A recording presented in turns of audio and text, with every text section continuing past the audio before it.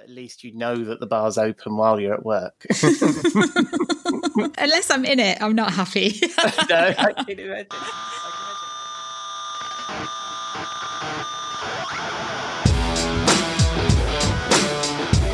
Hello and welcome to episode 45 of Rockstar CMO FM. The M is for marketing and the F is for, well, you decide. As you're probably wondering, does the world need another effing marketing podcast? I'm your host, Ian Truscott, editor of Rockstar CMO, your monthly hit of marketing street knowledge, and this weekly podcast serves as my excuse to chat to my friends, marketers, writers, and CMOs I've met through our publication and my career leading marketing teams and consulting for B2B brands. You can find me and our publication at rockstarcmo.com and at rockstarcmo on LinkedIn and Twitter.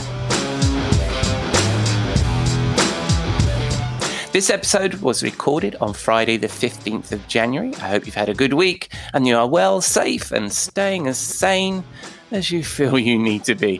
2021 has certainly picked up from where 2020 left off. We have a packed set list this week. Rockstar marketing advisor Jeff Clark joins me to discuss whether a marketing trend or technique is a one-hit wonder or Wonderwall.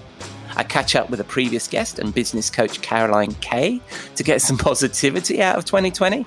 And I kick off my weekend with my friend and content marketing guru Robert Rose in the Rockstar CMO virtual bar. Right, let's get started, shall we?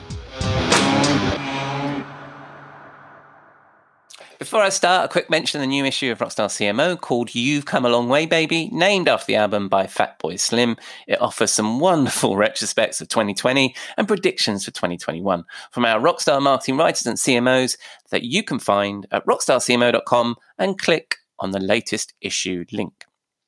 Right, on to our first segment. Marketers love to be down with the cool kids, dancing to the latest sound. But will that tune stand the test of time? Each week, my chum, Jeff Clark, Rockstar CMO advisor and former Serious Decisions Forrester analyst, joins me in deciding if that marketing tune, topic or technique or trend is a one-hit wonder or Wonderwall. Let's find out what's hot or not this week. Welcome back, Jeff, to Rockstar CMO FM. Thank you for having me again. You're very welcome. Lovely to be back. Yeah, I'm conscious that last week I just started chatting and started asking you questions and I didn't really do any intros or hellos. So I thought I'd take my time in easing into this one this time, into our one-hit wonder or Wonderwall. How are you? I'm doing very well. Surviving government overthrows and, other interesting things and trying to keep myself sane and focused. So, well, I think we've got a great topic this week. As we've already done, what was it? The first week we did agile marketing. Last week we did, what did we do last week? Marketing attribution. So we're tackling the big guns. And this week I'm inspired by, as many people are, by Mark Ritson, an article that I read by him, where he talked about in Marketing Week, he says, want a job, pretend you believe in digital marketing. And then he basically bags on what he calls the worst digital claptrap. And then also on LinkedIn, I saw some stats about shared by a chum at Hootsuite who was talking about how digital marketing is one of the most popular hashtags alongside content marketing and stuff.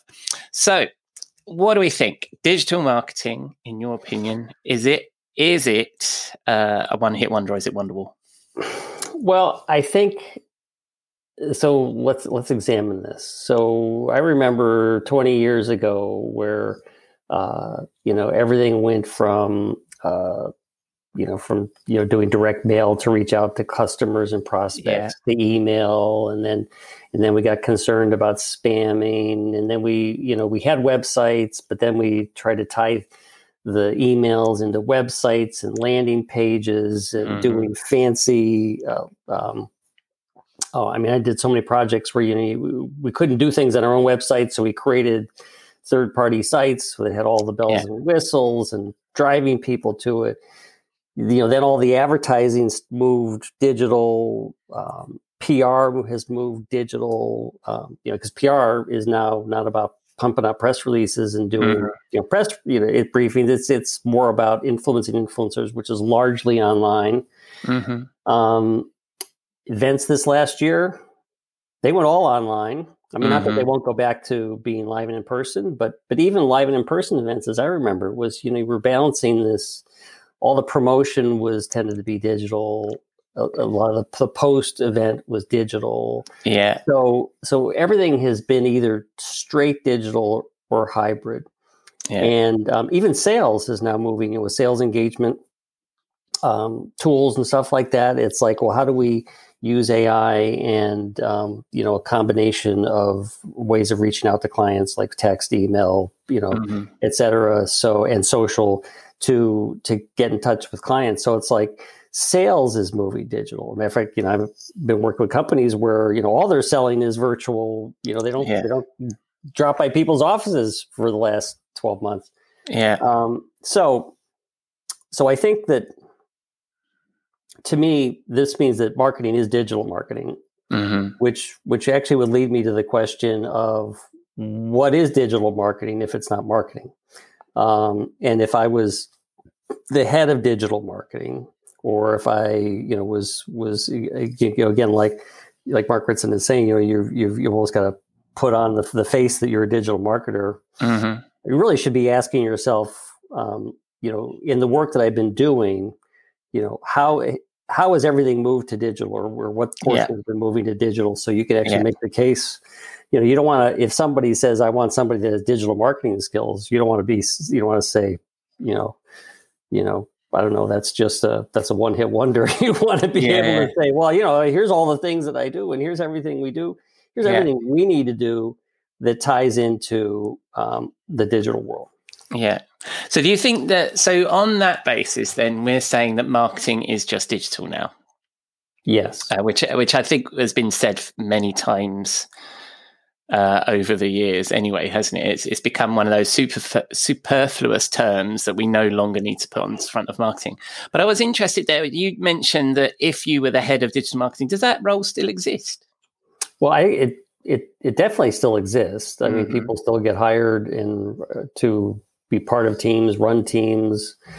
But then I think it's really worth asking the question about what is a digital marketing team within a larger marketing organization. Because if we say in a larger marketing organization, the people in corp comms are largely working in digital tools, that a lot of your brand, a lot of your advertising, is being communicated digitally. If you think about the owned media, earned media, paid media, it's almost all digital.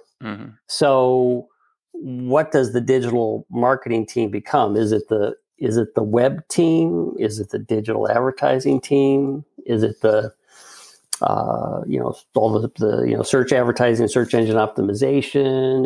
Is it speaking of another kind of a catchy term from a few years ago, the demand center? Is this the hub where all of the material is put together, packaged, goes on the web, and then goes out to regional marketers for localization?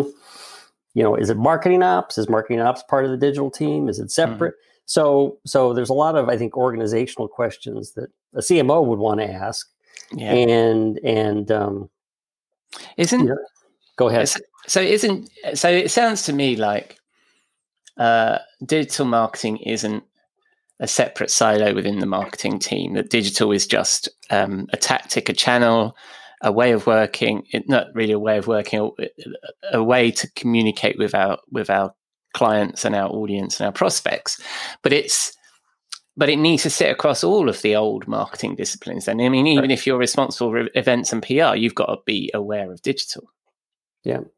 And it may be that as a CMO, you need to think about, well, where is my marketing team in its maturity? And as you go to different industries, obviously in high tech, I think marketing has typically been a little bit more advanced in terms of trends. If you go to maybe manufacturing, distribution, et cetera, you may find marketing to be, more a little behind the curve. Yeah. Obviously, you can't make there's lots of exceptions to those rules. Yeah. But as a CMO, you'd say, well, where's my team? And if I have a team that's primarily been doing events, email communication, and has not been engaging in all the other tools that they have to connect with prospects and customers, then maybe I need a digital marketing strategist and maybe a team that actually is pushing those boundaries and bringing the rest of marketing along with it. But if I have a fairly mature marketing team, and in terms of digital, and then I need to be thinking about, well, just maybe I need to sit back and think about the functional roles of, who's doing advertising, who's doing corp comms, who's doing operations, who's doing field work, and just make sure that everybody is up to speed with the digital tools they need to use to be effective these days.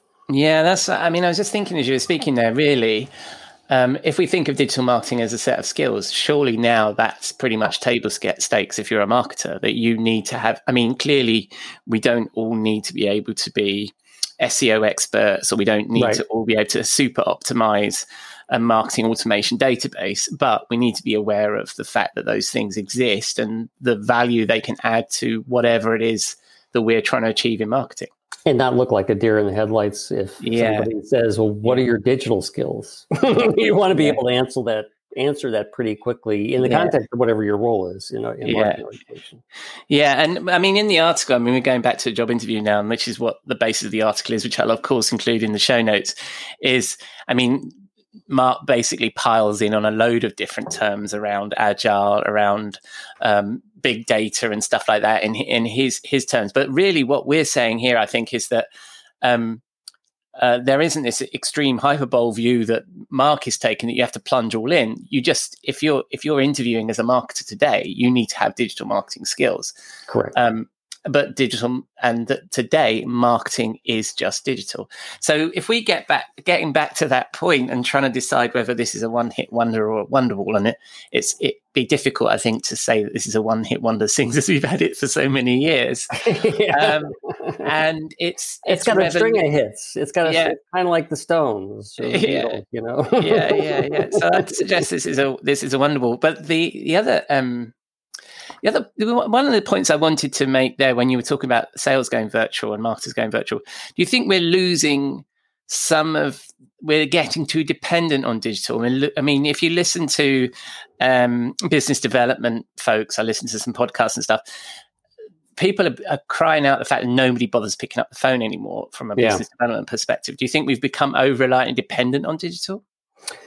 That is certainly a possibility. And if you look at again, if you think back to specific industries and the particular buyers within those at those companies and those industries, they all have a wide variety of preference. Some being that they want to interact with people, some being that they want to interact mostly digital. It's never 100% one way or the other. It's usually it's somewhere between 80-20, and most people are in the 60-40 percentages in terms of what their preferred interactions are. So people will want to pick up the phone. And use their digital phone. So is that digital or is that? But anyway, so it is. We'll never get away from wanting to have human contact. That's just, and so as much as we use these things like intent monitoring to just track all the all the online interactions, and we try to get everything into a database so that we're analyzing all of the online activity. Still, people are going to be interacting offline. And I think this is one of the things we discussed. We're getting attribution is that it's it just, you can if you collect all the data that's possible and you're monitoring it, you're still missing things that happen that are not online. So therefore, or the salespeople don't capture when they do things, when they interact personally. So no, I think people will always want to gravitate back towards, just like the event business. People want to gravitate back to having in-person contact and events. It's just that the digital is going to be a big portion of the overall interaction. Right. So I don't think we can say this is a one-hit wonder. I think this is beyond Wonderwall, isn't it? It's actually changed the shape of marketing. It's a seminal piece by John Lennon or something like that changed all of pop music. So it's probably more than what Wonderwall did back in 95 or whenever it was released. So we're going to agree that digital marketing is Wonderwall. We're going to disagree with Mark Ritson that it's bullshit. And there we go. Thank you very much, Jeff. And there'll be more bullshit to talk about in future discussions. Excellent. We'll pick that conversation up next week with a new topic. And thank you very much. Thank you. I'll see you then. Cheers, Jeff. Cheers. Today is gonna be the day that they're gonna throw it back to you. By now, you should have somehow realized what you gotta do. I don't believe that anybody feels the way I do about you now. So there we are. Probably didn't need to tell you that digital marketing is more of a classic that changed the world, a John Lennon perhaps, than a Wonderwall. And maybe we will all drop the prefix of digital one day and just call it marketing. But anyway, let me know what you think. And on to our next segment. This week's guest is Caroline Kay, a business and success coach who works with creative and service-led business owners to grow fast to make a bigger impact on the world. Caroline has devised business development strategies for the world's biggest brands and creative agencies. She now lives in Italy and runs her coaching business from London, York, and Rome, where I spoke to her. I first spoke to Caroline in July, and we catch up on what lessons she's learned from 2020. I hope you enjoy this conversation.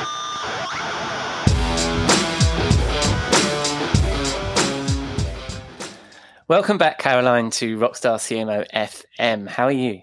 I'm really well, thanks, Ian, and Happy New Year to you. Happy New Year. And remind us what it is you do. We had a great conversation last July, I think it was. And remind us what you do. Yeah, sure. I work with creative and service-led business owners and budding entrepreneurs to help them make the competition irrelevant so they can start and scale. I love that. And I really enjoyed our conversation last year. And it's actually one of the most popular podcast episodes we have. So it obviously resonated with the audience as well. So love that. I find chatting to you really inspiring with the work that you do with people. Obviously it's your job. So I'm getting some business consultancy for free, or some, I don't know whether you call it that or whether you call it therapy. I definitely am on the consultancy side. Not a trained therapist in any way. Well, when we chatted, I'm sure that neither of us believed that this topic would still be current. But when we chatted last summer, I'm sure that we didn't expect to be talking about the pandemic by January. How are you doing, and how are your clients doing? Because you're in Italy, aren't you?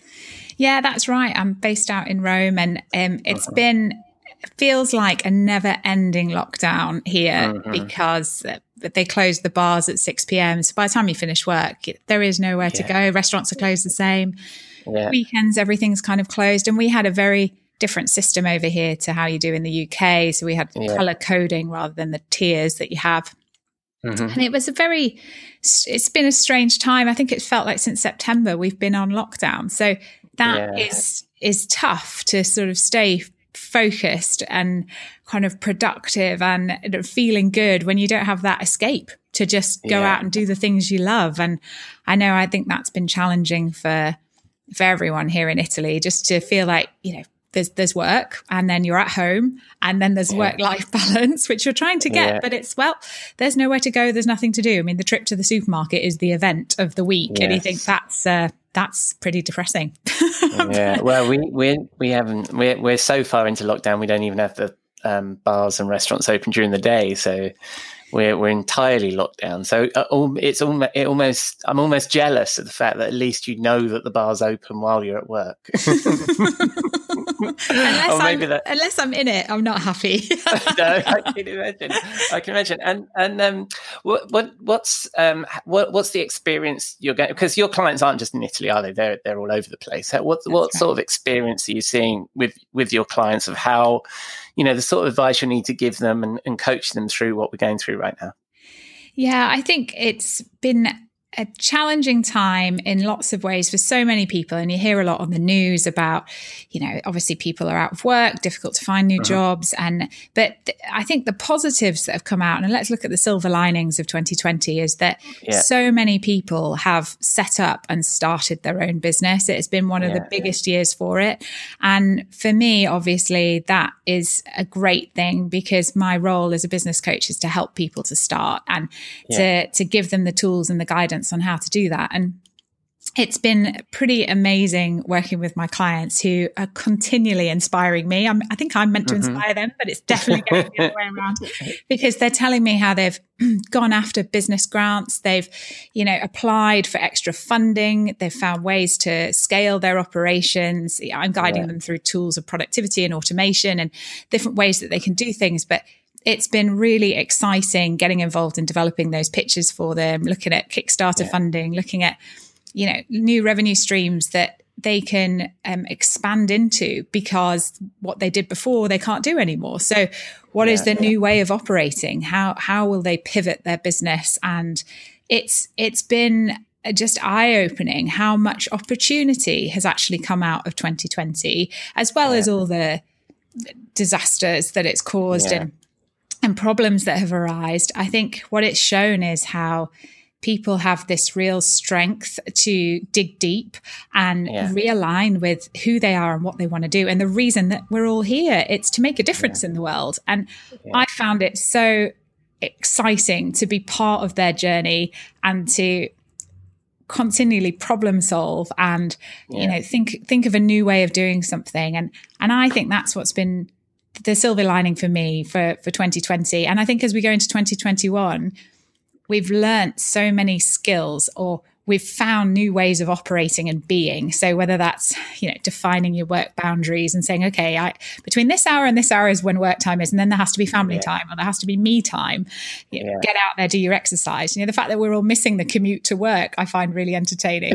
People are missing going to the office, and it's like, so people are going out and doing their morning walks, and they're getting into these new routines of finding ways to, give yourself some headspace, get some fresh air, things that you just took for granted before, that now it's becoming, you sort of working it into your day to make sure you get out of the house. And that where I'm finding all the creative ideas really happen. And I think all the big inspiration happens as well. And one of the things I really advocate to my clients is having a morning ritual. And I follow the Miracle Morning Routine by Hal Elrod, which is fantastic. If you've ever read the book or watched the videos, look it up. I mean, it's absolutely amazing. And he has these thing called savers, and each letter, stands for an acronym. So you go into, getting up there, and first of all, it's like having some silence. Okay, so let's start the day without the phone or anything, and just get up, get out, go for a walk. And on that walk, it's be thinking about what do you want to achieve in that day.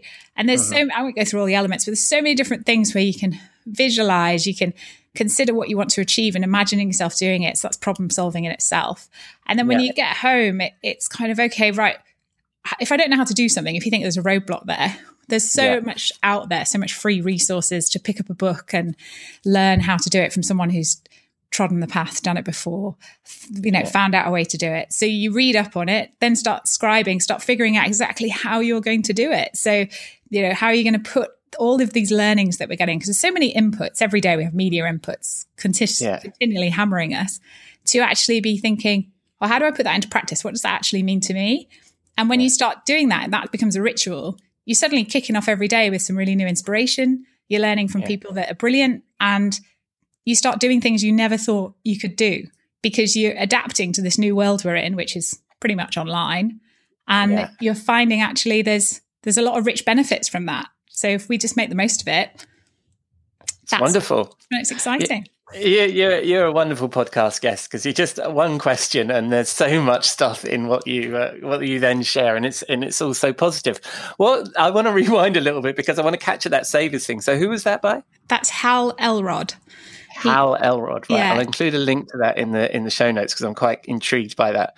And is that now? Do you think that's now part of your work as a business coach, that you are recommending to people that they look after themselves in this way. It's not just, because we've been so exposed to the hustle culture, and having been self-employed myself, you just feel like you should be working all of the time. Is that an important piece of advice you give to people?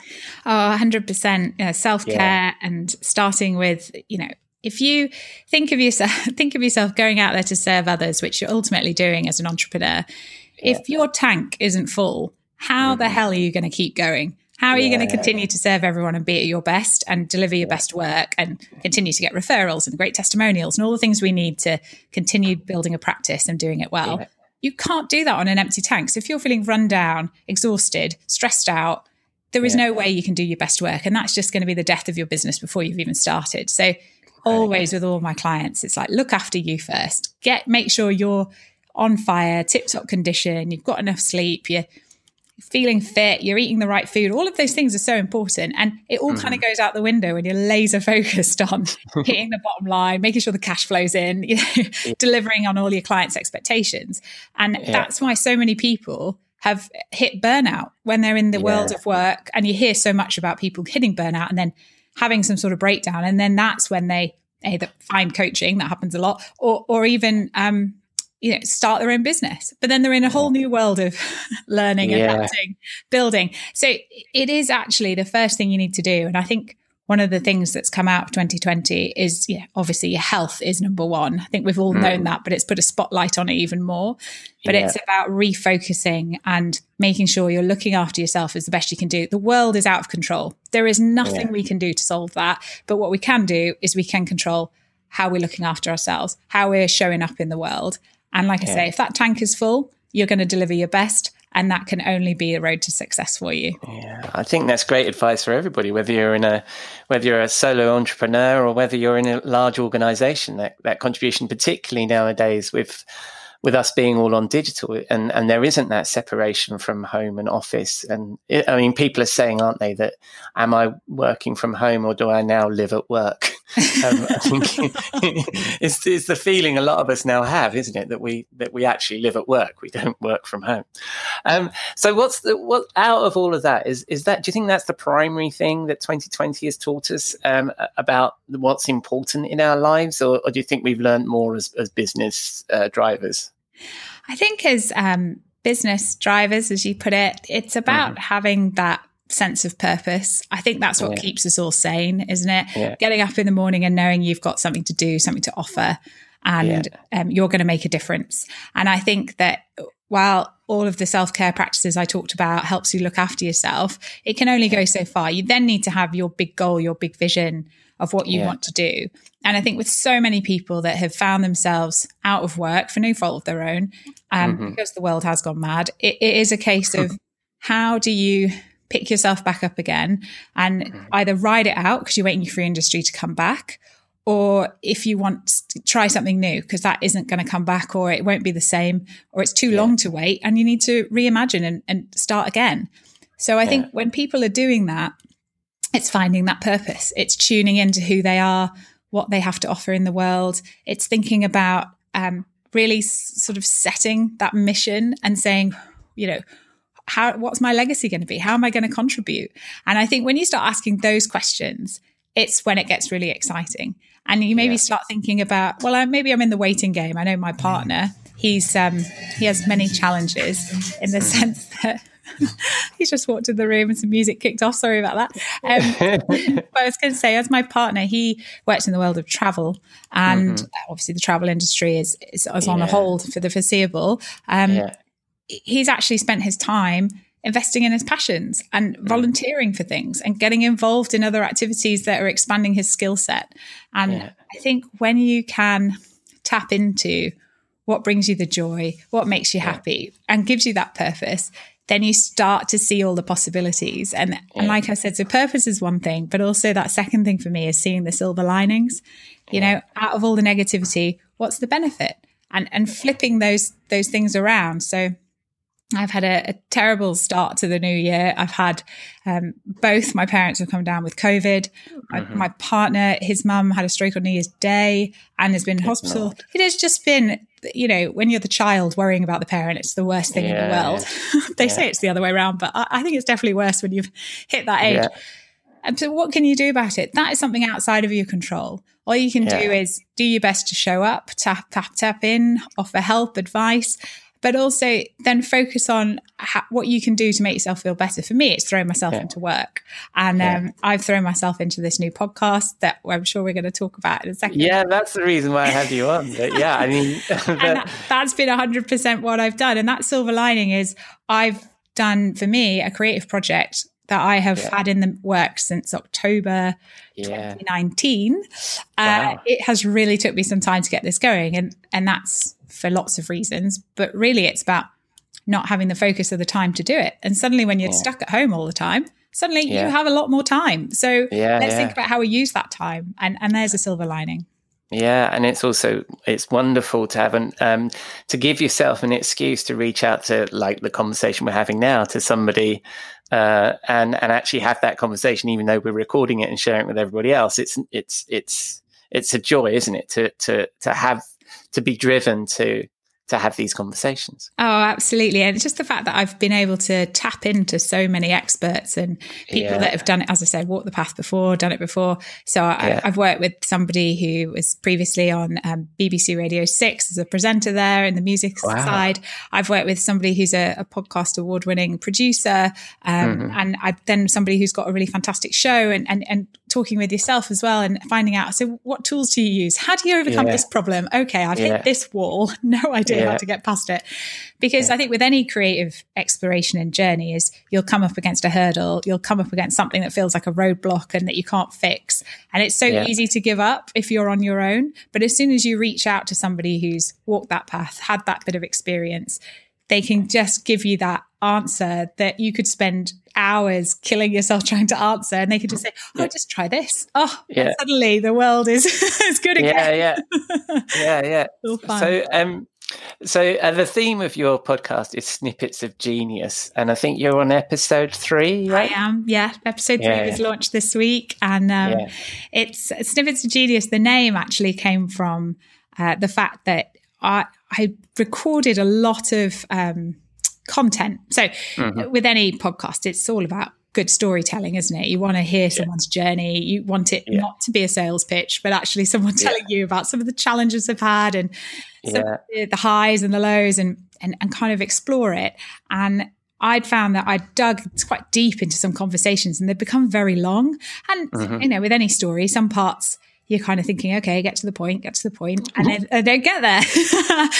If you're a talker like me, you'll find that somebody talks for a long time and doesn't get to the point. So I really wanted to create a show that got to the point really as quickly as possible, but didn't lose some of the art of the storytelling and get you involved in some of those journeys. And when I was explaining one of my challenges to one of the producers, I said, I don't know how to get to the good stuff, because in there's some real snippets of genius, but I want to get through the long story. And how do I do that? And they said, well, there's a great name. And I was like, oh, yes, okay. Let's edit it down and get to the good stuff, because obviously my audience base is for people wanting to start their own business or scale their current business. And if you're a busy entrepreneur, the last thing you have is a solid hour of time to tune into podcasts. So like yourself, can you make it 20 minutes? Can you make it accessible for a commute or for a morning walk or a morning run or whatever you're doing? And I wanted to get that time frame. And so as soon as I knew I could hit that time frame and I could pull together the really great snippets, the really great stories, that's where I felt the genius comes in. People will get that high value, still get some good storytelling, but really will be finding out what they need to know to be able to move their business forward. Well, I love it. I love the idea, and I've been listening to podcasts, and it's fabulous and very well produced too. And I think that ironically, on that note of the fact that we need to keep this as a snippet of genius, but we've come up to time as well. And I just think it's funny you making a comment about, there's me with a podcast that somebody the other day described on LinkedIn as lots of chat. And the last week's was an hour long. So maybe I need to take a leaf out of your book there and get to the snippets. But for now, Caroline, it's been lovely catching up with you. Where can people find Snippets of Genius? It's on all the major platforms. So you can find it on Apple Podcasts, Google Podcasts. You can find it on Spotify. It's also hosted on my website, www.carolinekay.co/podcast. You can see all the episodes there. But I think pretty much all of them I've managed to get it distributed on now, all the major platforms. And it really is, if you're wanting to have that bit of inspiration to hear somebody's journey of how they've took the leap, found their way through the fear, used their network, created a business that's thriving, there'll be something in there for you. And I'm really moving through all the different companies at the moment, sectors. So I've got everything from yoga to digital agency to film producer. They're just the first three. And it's about, if you've got a dream and you're thinking, I really should do it, but I'm not sure how, there'll be some snippets in there to help you on your way. Well, there you go. Well, hopefully, after people have listened to this, they'll listen to yours. And it's a rare sunshine. I mean, it's full of positivity. And as you are, Caroline, it's always a pleasure to chat to you. And hopefully, speak to you very soon. Enjoy the rest of your day. Thank you for joining us. Thanks so much, Ian. Always a pleasure.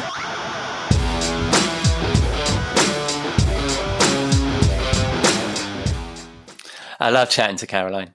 Her positivity would give anyone a lift, and just the tonic for this year. Speaking of tonic, it's that time again. It's Friday evening, time to switch off the Zoom and make my way to the Rockstar CMO virtual bar, where I hope to find my friend and content marketing guru, Robert Rose.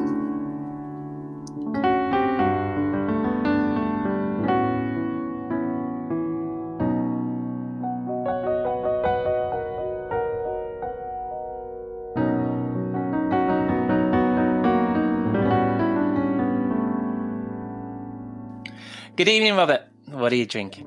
Oh, hello, my friend. It's nice to see you here in the bar where, what is it, 30 something times now we've met in the bar.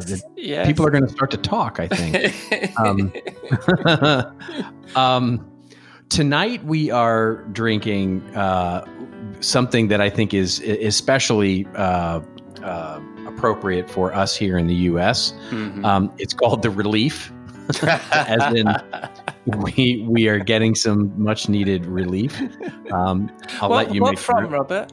Yeah, well, I'll let you make your own conclusions about relief from what. Yes.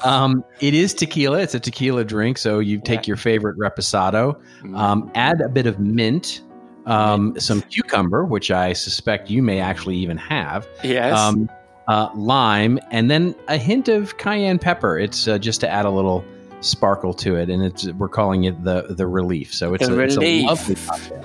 That sounds splendid, and I shall cast my eye over my desktop bar as we do every week, and let's see if I can replicate that with the ingredients I have here. Indeed. I seem to be out of Brasado tequila as usual, but I do have some Hendrick's gin. So I shall have a little. The same color as a reposado. Oh, that makes a change for us, doesn't it? Decidedly different taste. Yes. Did you put ice in that? I do indeed. Yes. Okay. Cool. Some ice, and what else did you add into that? There was cucumber. Maybe you have some of that actually. Well, yeah, I don't have it in my lime bar, and cayenne. That sounds great. It sounds very similar to tonic, which I shall generously pour into that. And normally today, and that's true, I have cucumber in this tonic. I have Fever Tree tonic, cucumber tonic. So there you go. That's probably the closest we've gotten. Actually, I was going to say, I think that's the first time we've got an ingredient together. I'm going to taste this. Oh, that's very nice. That's quite the relief. And now I'm supposed to say, what was that drink called again, Robert? That was called the Relief. That's very nice. And I think I could drink one of these every week. And I usually do. And so we're sipping these lovely clear drinks, these nice reliefs. Where are we this week, Robert? Well, what I have this week on my mind is American football. Ooh. And, my team sadly is woefully out of it this year. Yes.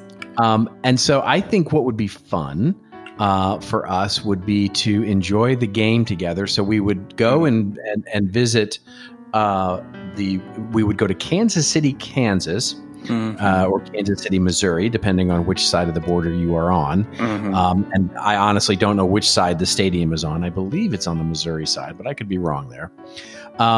And we would watch the Kansas City Chiefs play the Cleveland Browns. And they're playing a playoff game, of course, this weekend. And we would watch that football game and share these drinks together. And that sounds probably out of a flask, to be quite honest.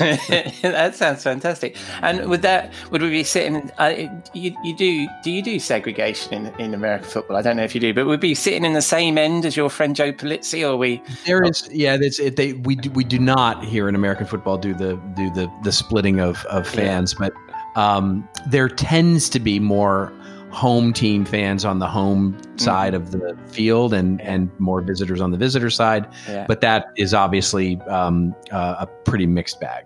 Right. Yes. And Joe probably would not be there, although I'm sure he would like to be there.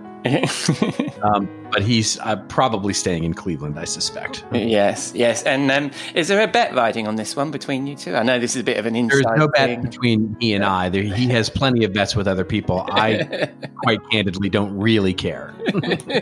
But you've already got the shirt, so you're in good shape when we go. That's right. All right. So amongst the roaring of the fans and the drinking of these drinks and the peanuts that we'll be eating and the pizza and all sorts of other things that go on at American football games, and the halftime show. Do they have halftime shows in regular games? Well, if you would think of, in a similar vein to the way that you do our cocktails, if you would consider Coors Light beer to take hard punch, yes, they do indeed. So during that, what is it that we're going to be discussing this week?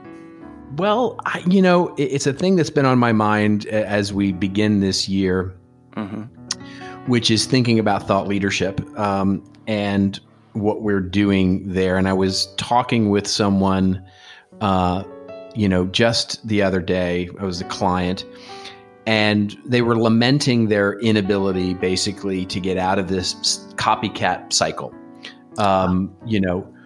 Some of it's better designed, some of it's ranks higher in search, but basically it's, they're in an industry where there is a right way to do things, and they're all saying basically do things the right way. Yeah.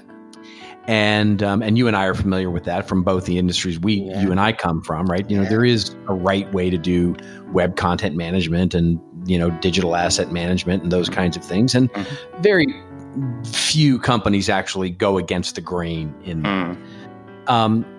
And the key, though, is a little different, is that it addresses, in many ways, their thought leadership, the most frequently asked questions from people, right? And that's a common way that businesses go about it these days, right? The way that they go about thought leadership is they look at the most frequently asked questions, and then they try to develop some unique angle, and then they create content that offers varying depth of an answer to that question. And they do it in a webinar or a blog post or white paper and so on. But what's interesting to me here is that when you think about true thought leadership, it's not that, right?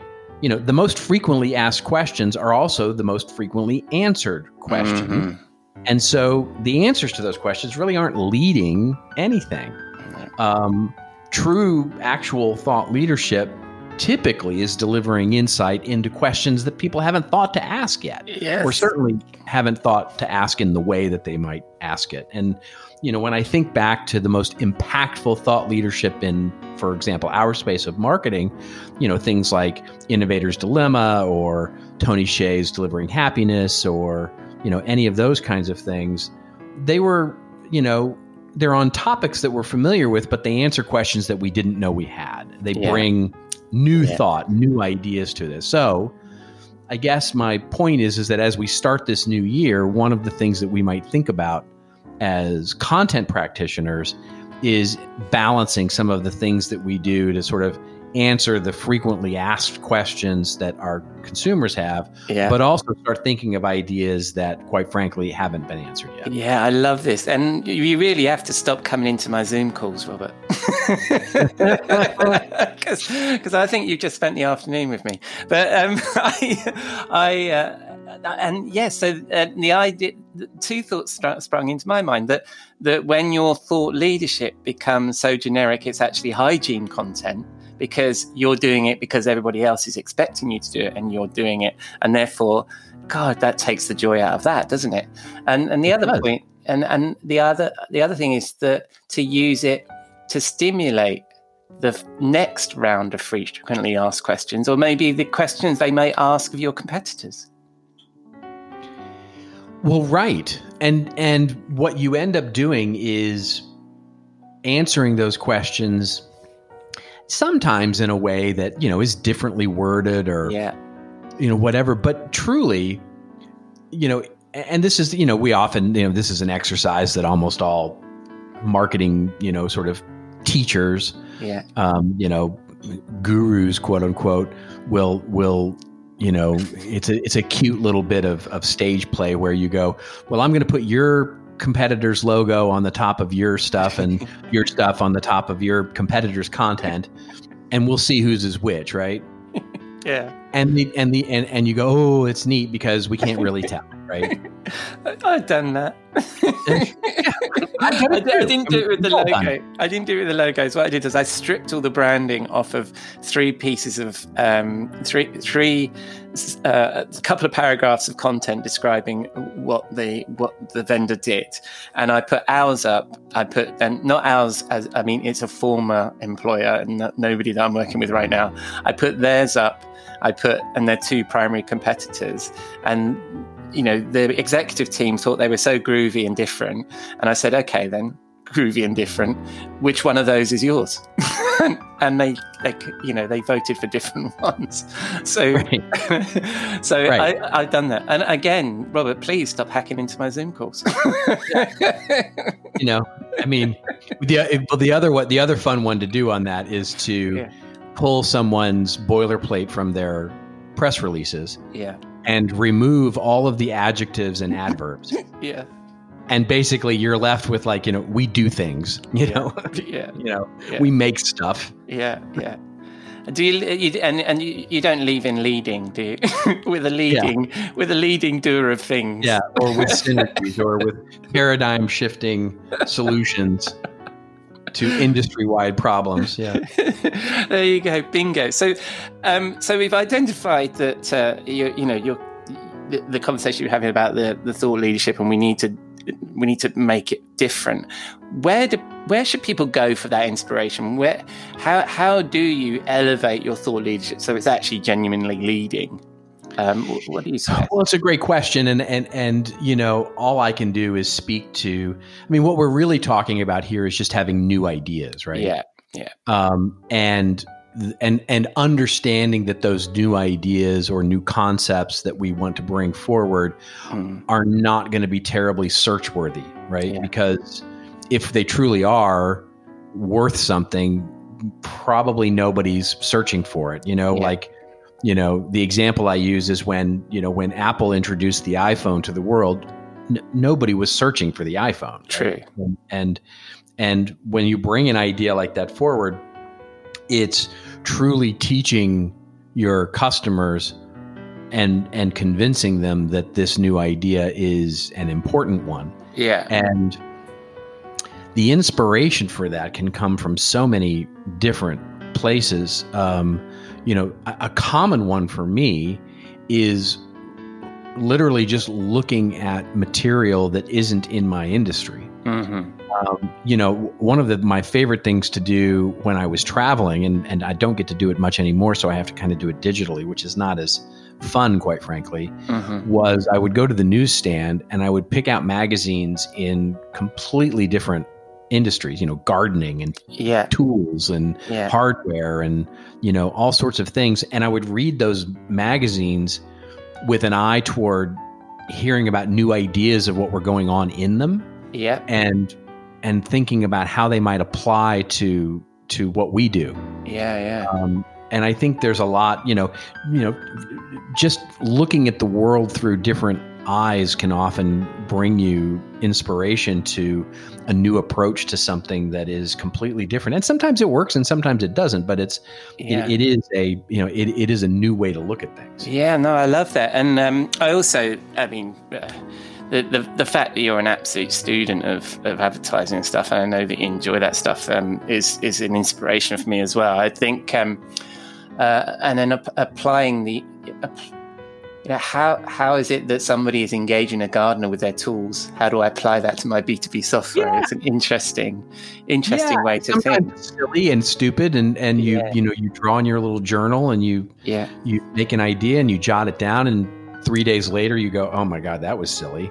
But other times you go, that's really interesting. That's a really interesting angle to take on a problem. Yeah. Should I say the old hackneyed people buy from people, regardless of what industry you're in? So the same emotional driver that drives somebody to make a big purchase for, I don't know why we're now on gardening. You mentioned the magazine. For a gardening purchase you're driven by the same things when you're in business as well, right? I'm just making a comparison B2B, but I don't know whether your client was B2B, but it's a similar sort of thing, isn't it? It is. And that is true. Whatever you start to look at, to sort of get, the other thing that I used to do when I actually had to commute, and I think we talked about this a couple of weeks ago, was, the sort of the patterns that we follow and how we get new ideas. Yeah. When I was commuting to work every day, one of the things that I would do is I would take a new route. Right. I would just take some random new route to work, because what it makes you do is just, you see different things and you're triggered by different things. And so you can sometimes, have, because we all get insight while we're in the shower or while we're taking a walk, or, we're doing something else. We can have one of those magical insights that we get. Yeah. And a lot of times it's just shaking things up, our patterns, so that our brains begins to think of things in a bit of a different way. Yeah, no, I think it's good. And I think that, nowadays, it's so easy for us, because media is increasingly personalized and we select, that we spend much of our lives consuming the stuff that other people like us consume, right? We don't watch terrestrial TV where we don't choose the adverts. We don't listen to the radio. We listen to podcasts, so it's the choices of the media we consume. We should perhaps listen to something very different for a change. Yeah. Or, right, exactly. Or just listen to it in a different context. Yeah. I find, when I listen to podcasts, I often listen to, and as I know you do, listen to podcasts while I'm taking my evening walk or while I'm in sort of my creative time here in my office, and, sometimes just, changing it up and listening to something while I'm making dinner, or changing it up and listening to it in the morning instead of the evening, and just changing up the context of where you are can often spark new ideas. Yeah, no, that's fantastic. So thank you for that. And so we need to raise our game with our thought leadership. I completely agree with that. And suggest questions that people aren't asking yet, and to change it up. That's an excellent advice for this week. And who do you predict will win this football game we're watching? Well, here's the thing. I'm going to go with the underdog. The Cleveland Browns will win this game, but that is, I'm loath to do that because the Chiefs are very, very good. But we'll see where these things net out. Well, I'm not the best qualified to talk about football, but I do know a podcast where football is occasionally mentioned. It's This Old Marketing with you and Joe Polizzi, which is now weekly. Next episode would have come out by the time this gets published, right? You're a Friday publisher, are you? When's the next episode? The next yes, we are going weekly now. As thank you very much. And the key is that we are Friday mornings. Right. So Friday. So it'll be. I mean, I should say Eastern Standard Time. And so Friday mornings at 6 a.m. I believe is when the podcast goes live. So that would be Friday afternoon for you in the motherland, as it were. Yes. And in the later part of the morning for those of us on the West Coast and west of that. Right. Well, that's fabulous. And I'm presuming that I'm not supposed to promote other podcasts on this podcast. So, but once you've finished, hopefully, once people have finished listening to this and they haven't picked it up and it was released yesterday, I suggest they do. So I love it. And also, where can people find your writing? And if they spin the dial on the interwebs, where are they going to find you, Mr. Rose? Well, of course, you can find us at the website, which is contentadvisory.net, which is where we talk about all things content. And then, of course, I'm on all of I have not been banned from the social media some of our politicians. So you can find me on Twitter and, of course, on LinkedIn. Fabulous. Well, and will I see you in the bar next week? You will indeed. I look forward to it. Thanks, mate. I'll see you then. Thank you, Robert. You may have noticed, but I really enjoy those conversations. I'm probably the wrong person to talk about American football, but go Browns! Of course, I will include all his links, including to the This Old Marketing podcast, in the show notes. Maybe after 36 trips to the virtual bar with Robert, I should move on from the gin and tonics. You let me know. So that's a wrap on episode 45 of the Rockstar CMO Effing Marketing Podcast. Thanks again to Jeff, Caroline and Robert. But most of all, thank you for dropping a dime into your podcasting jukebox, selecting our track and jiving along with us. I hope you enjoyed the show.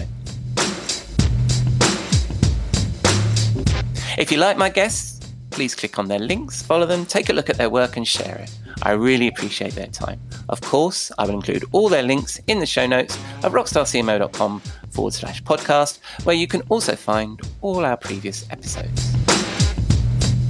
So, does the world need another effing marketing podcast? We're 45 episodes in, and this was a bit of a lockdown project for me, shouting into the void, as my daughter describes my social media strategy. So please help me at my family dinner table. Let me know what you think. Drop us a review, subscribe, share, or just keep listening. I'm glad you're here. Next week, Jeff and I will be discussing another one-hit wonder or Wonderwall. We've already decided what it is. It's quite a good one next week. I'll slot in another chat with one of my industry chums, and you heard the man. I'll undoubtedly find Robert Rose in our virtual bar. Until then, I've been your host, Ian Truscott, founding editor of RockstarCMO.com, and I hope you'll join us next week here at Rockstar CMO FM.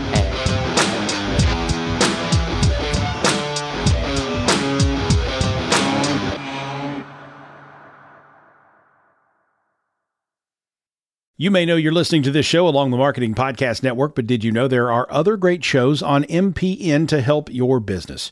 Christy Heiler hosts a fantastic podcast called Own It. Christy, tell us more about the show. Own It is all about celebrating women and non-binary advertising agency owners. We talk about buying out of the Boys Club of Advertising because less than 1% of ad agencies are owned by women. And where can people subscribe? You can find the podcast at untilyouownit.com. We're also on the Marketing Podcast Network at marketingpodcast.net. And of course, you can subscribe wherever you get your podcasts. You heard her. Go subscribe. This podcast is heard along the Marketing Podcast Network. For more great marketing podcasts, visit marketingpodcasts.net.